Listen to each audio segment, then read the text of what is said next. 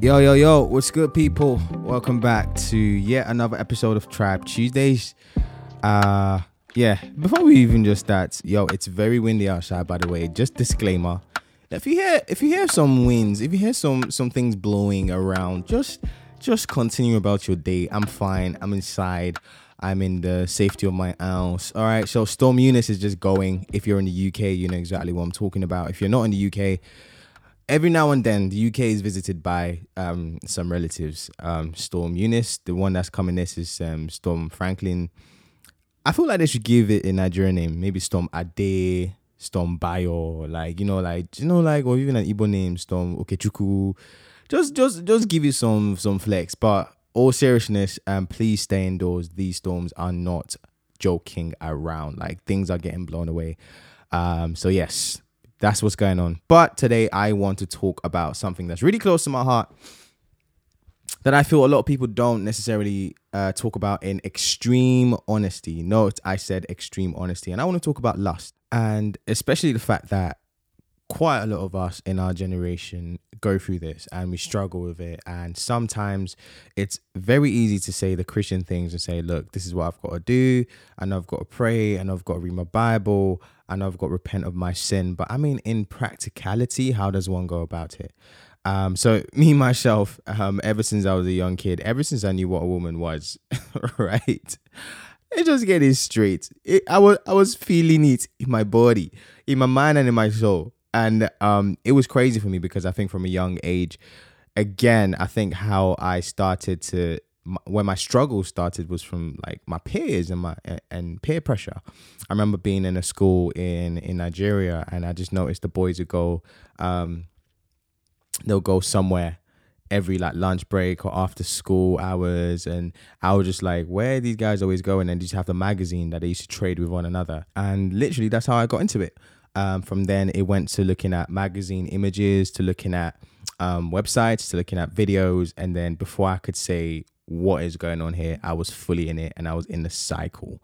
And I guess I just want to start talking about the things that helped me break free from the hold of lust and pornography and start to live in a way that genuinely glorifies God. And in particular, I want to go heavy on the purity that I feel and the purity of mind that I feel, because at the end of the day, it's one thing to not actually commit the act, but it's another thing to be thinking all the thoughts and having the lustful thoughts in your heart. And yeah, the scripture says, if you even think of committing adultery with a woman, you might as well have done it. So this is like sort of the standard that the scripture holds for us as believers. So that's why our minds are so pivotal to our faith, because that's where a lot of the battles are either won or lost. It's quite obvious that, lust is one of the biggest killers of young Christians in this day and age. Like, everybody is feeling it. Like, I was talking to a couple of my married friends, and they were like, we got married early because we were burning, bruv. Like, my man said he was burning, he was on fire. He was literally like set ablaze. He was set ablaze, and he was like, bro, I can't hack it. I can't do it. And whilst I'm not fully like, look, if you're feeling it, please go and marry. That should not be the primary reason that you go into a marriage, because if you're doing it just because you're burning, bruv, like, sex at the end of the day is just only a small percentage of what marriage entails. I mean, it's a very useful percentage, don't get me wrong, especially for those of us out there who are very active. Amen. You know yourself, say amen right now.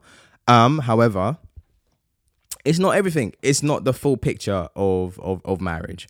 And I can still, at the same time, I can understand when people say, bro, it was one of the reasons that I got married, amongst other things, right? Let it not be the number one, but let it be one of, if that makes sense. But it's crazy. And this is just my thought. This is just Samuel's thought before anybody says Samuel got it from somebody else. So I kind of feel like sexual immorality has low-key started to become glamorized, in the sense that it's now almost when someone comes out and says, oh, I'm struggling with this impurity, it's almost like, all right, cool, there's grace. And I get it. And I know there is grace. And I feel like with sexual immorality leading to divorce or leading to separation or leading to infidelity, like, people, fully Christians, are out here committing adultery and just saying, all right, cool, it's grace. And it's just like, yes, I get there is grace, but surely as Christians, we shouldn't get to the point where we start to almost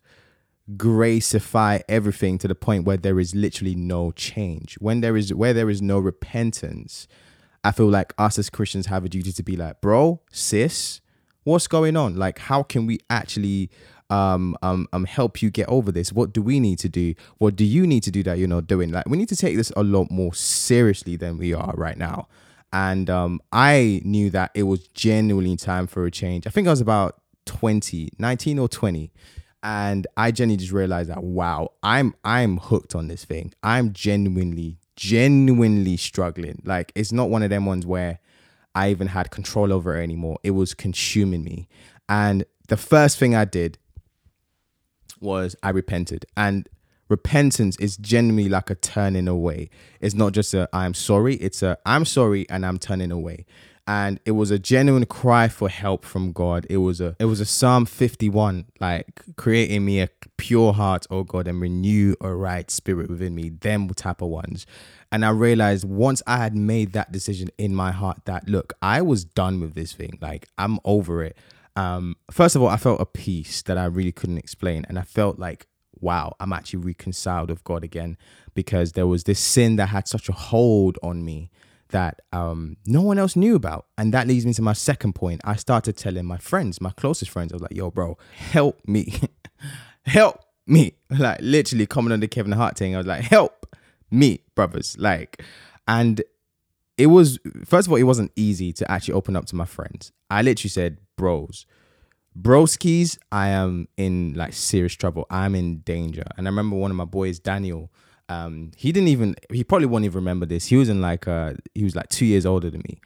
And he led me to 1 Corinthians 6:18. Flee from sexual immorality. Every other sin a person commits is outside the body, but a sexually impure person sins against his own body. Like, he led me onto that flee part. And I guess the scripture, Paul was basically talking about the seriousness at which you should take this. Like, let me just look at the dictionary definition of flee. It says to run away from a place or situation of danger. Everybody say danger. Listen, this thing is not a joke. Like, one of the things the enemy does very well is make us think these things are harmless. Like, it's just like obviously we have natural impulses, but when those natural impulses are perverted, that's what the enemy thrives upon. Like, listen, God gave us these desires. It's not a bad thing to want to feel these things or to want to do these things. But when they are perverted, perversion in this sense means done outside the context of which the creator intended for it to be done. That's when it becomes perverted. And that's what the enemy thrives upon. And I feel like sexual morality is a perversion of God's beautiful desire for a man and woman. That's what I think it is. But fleeing, so after I made that repentance, the next step was to be extremely harsh on myself. And this was not easy. And even till this day, I have to set certain barriers. I have to set certain boundaries for myself. This repentance stage happened like, 6-7 years ago now? But till now, I'm genuinely like, look, I cannot allow the enemy a single foothold in my life. I cannot allow my thoughts to wander, my eyes to wander. I can't allow my heart to start desiring all these things outside of God's time, in terms of, okay, not just desiring it, but you're now trying to see, how can I go about getting this thing? And it's like, don't give the enemy any foothold. Guard your heart, guard your mind like it was the last thing you do. Like, let purity, literally wear it like a banner on your heart. Let it be a thing that you're proud of. You know, like, it's one of those, like, your prized possession. Purity should literally be the number one thing we strive for. And it's not easy, because if you look around the world today, everything is sexualized, from the ads we see on social media to the way companies try to sell a product. It's built around this culture of sex and just having this pleasure right now. And subconsciously, the more we're in this culture, it's like a subconscious thing, like a tactic, where before you know it, you start desiring to have these things. And you're like, well, I didn't watch anything, but everything around you is geared towards this. And it's such a scary thing. So after saying that prayer, saying, Lord, I actually am repenting of this thing and making a genuine decision in your heart to turn away from it. The next thing you need to do is just flee. If you need internet blockers, there are tons out there. Get it, pay for it. Literally, If it's going to cost you £20, you know at least that £20 that's leaving your account is going towards something substantial. Pay for it. Get a filter on your Internet Explorer. Rid your house, rid your room of anything that reminds you remotely of sexual sin. And form new habits. I'll say the third thing, I had to replace all my spare time and all my idle time that I had free. I put it into music production. I put it into opening my Bible and just reading. We should delight in the word of God. Like, we can't just stop something and not fill it in with something else. Like, some people go into sports, some people go into gym. Some people start to go to the gym. Some people start cooking. Like, try and look for something else that you can fill in with that time. Because at the end of the day, if you're busy 24/7, there is a limit as to how much your mind can drift, because you're always doing something. Some people take up a new hobby, like, they become chefs, they become, they take up the guitar. Obviously, I'm just giving lots of examples, but I think you get what I'm trying to say. Like, wear this thing as a badge and make every possible attempt to pursue holiness and pursue purity, because in God's grand design, everything that we do right now, which is sinful, will have a consequence. Yes, there is grace, but the more you keep indulging in sexual sin, if you're believing God for a spouse, by the time you get into that marriage, there might be a lot of things that you become desensitized to.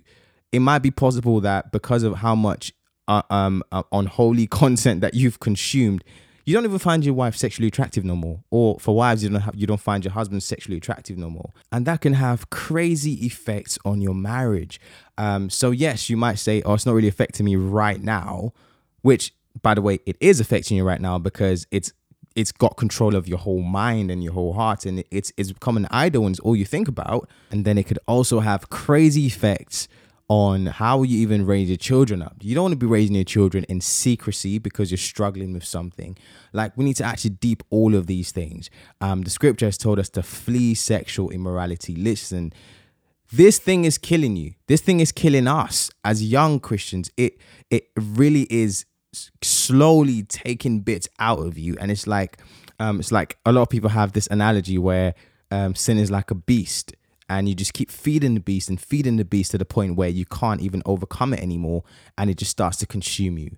Like, there is no level of this where it's okay. I want to repeat this. Whether you're deep in sin, in sexual sin, in a cycle, number one, you can break free by the power of the Holy Spirit living inside of you.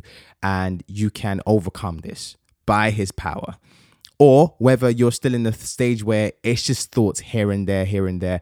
No point of this is okay. There is a part where you need to come to a conclusion, take this seriously. Whether you're thinking about it, whether you're committing the act, all in all, it's the same thing. We need to kill this thing dead, nip it in the bud. And we have the authority to do so. We have the power to do so because we are empowered to do it. Amen. Amen. And I would love to even hear a lot more married couples come out and actually talk about this in honesty, because a lot of the time, I'm not going to lie to you, a lot of married couples will come and be like, in the leading up to our marriage, there were struggles here and there, but we made it eventually. Like, okay, cool. But how did you do it? Like, more practical steps. I feel like Christians coming out with a balanced view of practical steps of biblical knowledge and biblical sound advice is the best possible way that young single people can take this thing and understand how to get over it.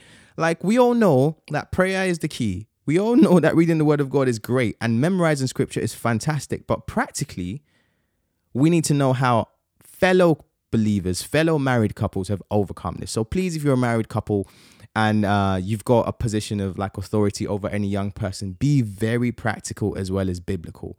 Especially in this day and age, like everything, bruh. I was scrolling through TikTok the other day. Why is it that majority of the content there is people just doing the madness? I'm just like, yo, this is TikTok. This is a platform where the user literally has no control over what they see on their homepage. And it's like they're kids on that platform and they're getting indoctrinated to a way of thinking these things are fine and they're okay, and it's not okay. So I want to encourage everyone out there. You've got this by the power of the Holy Spirit. No temptation has overcome you, which is uncommon to man. But God is faithful He will not let you be tempted more than you can take. And when you are tempted, he will provide a way of escape, which leads me to my last point.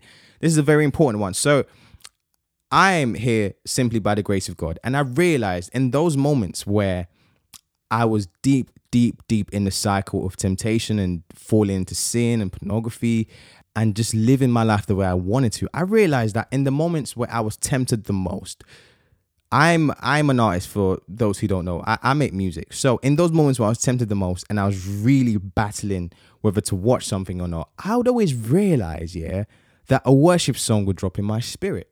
And I was like, obviously, it's always very weird. It's like, why am I thinking only you are holy when I really want to watch this porn video right now?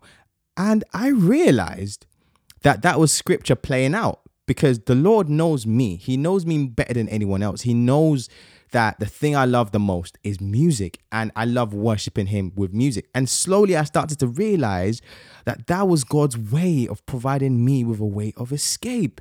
By dropping these things in my heart, by dropping these melodies that I love the most, like dropping my favorite worship songs in my heart when I was facing the battle the most, he was literally trying to get me to go, here you go. This is your way of escape. Come back around. And the moment I realized that, I started to capitalize on it. I wasn't always successful. I ain't gonna lie. I wasn't always picking that option. But slowly over time, I started to love the fact that God was aware.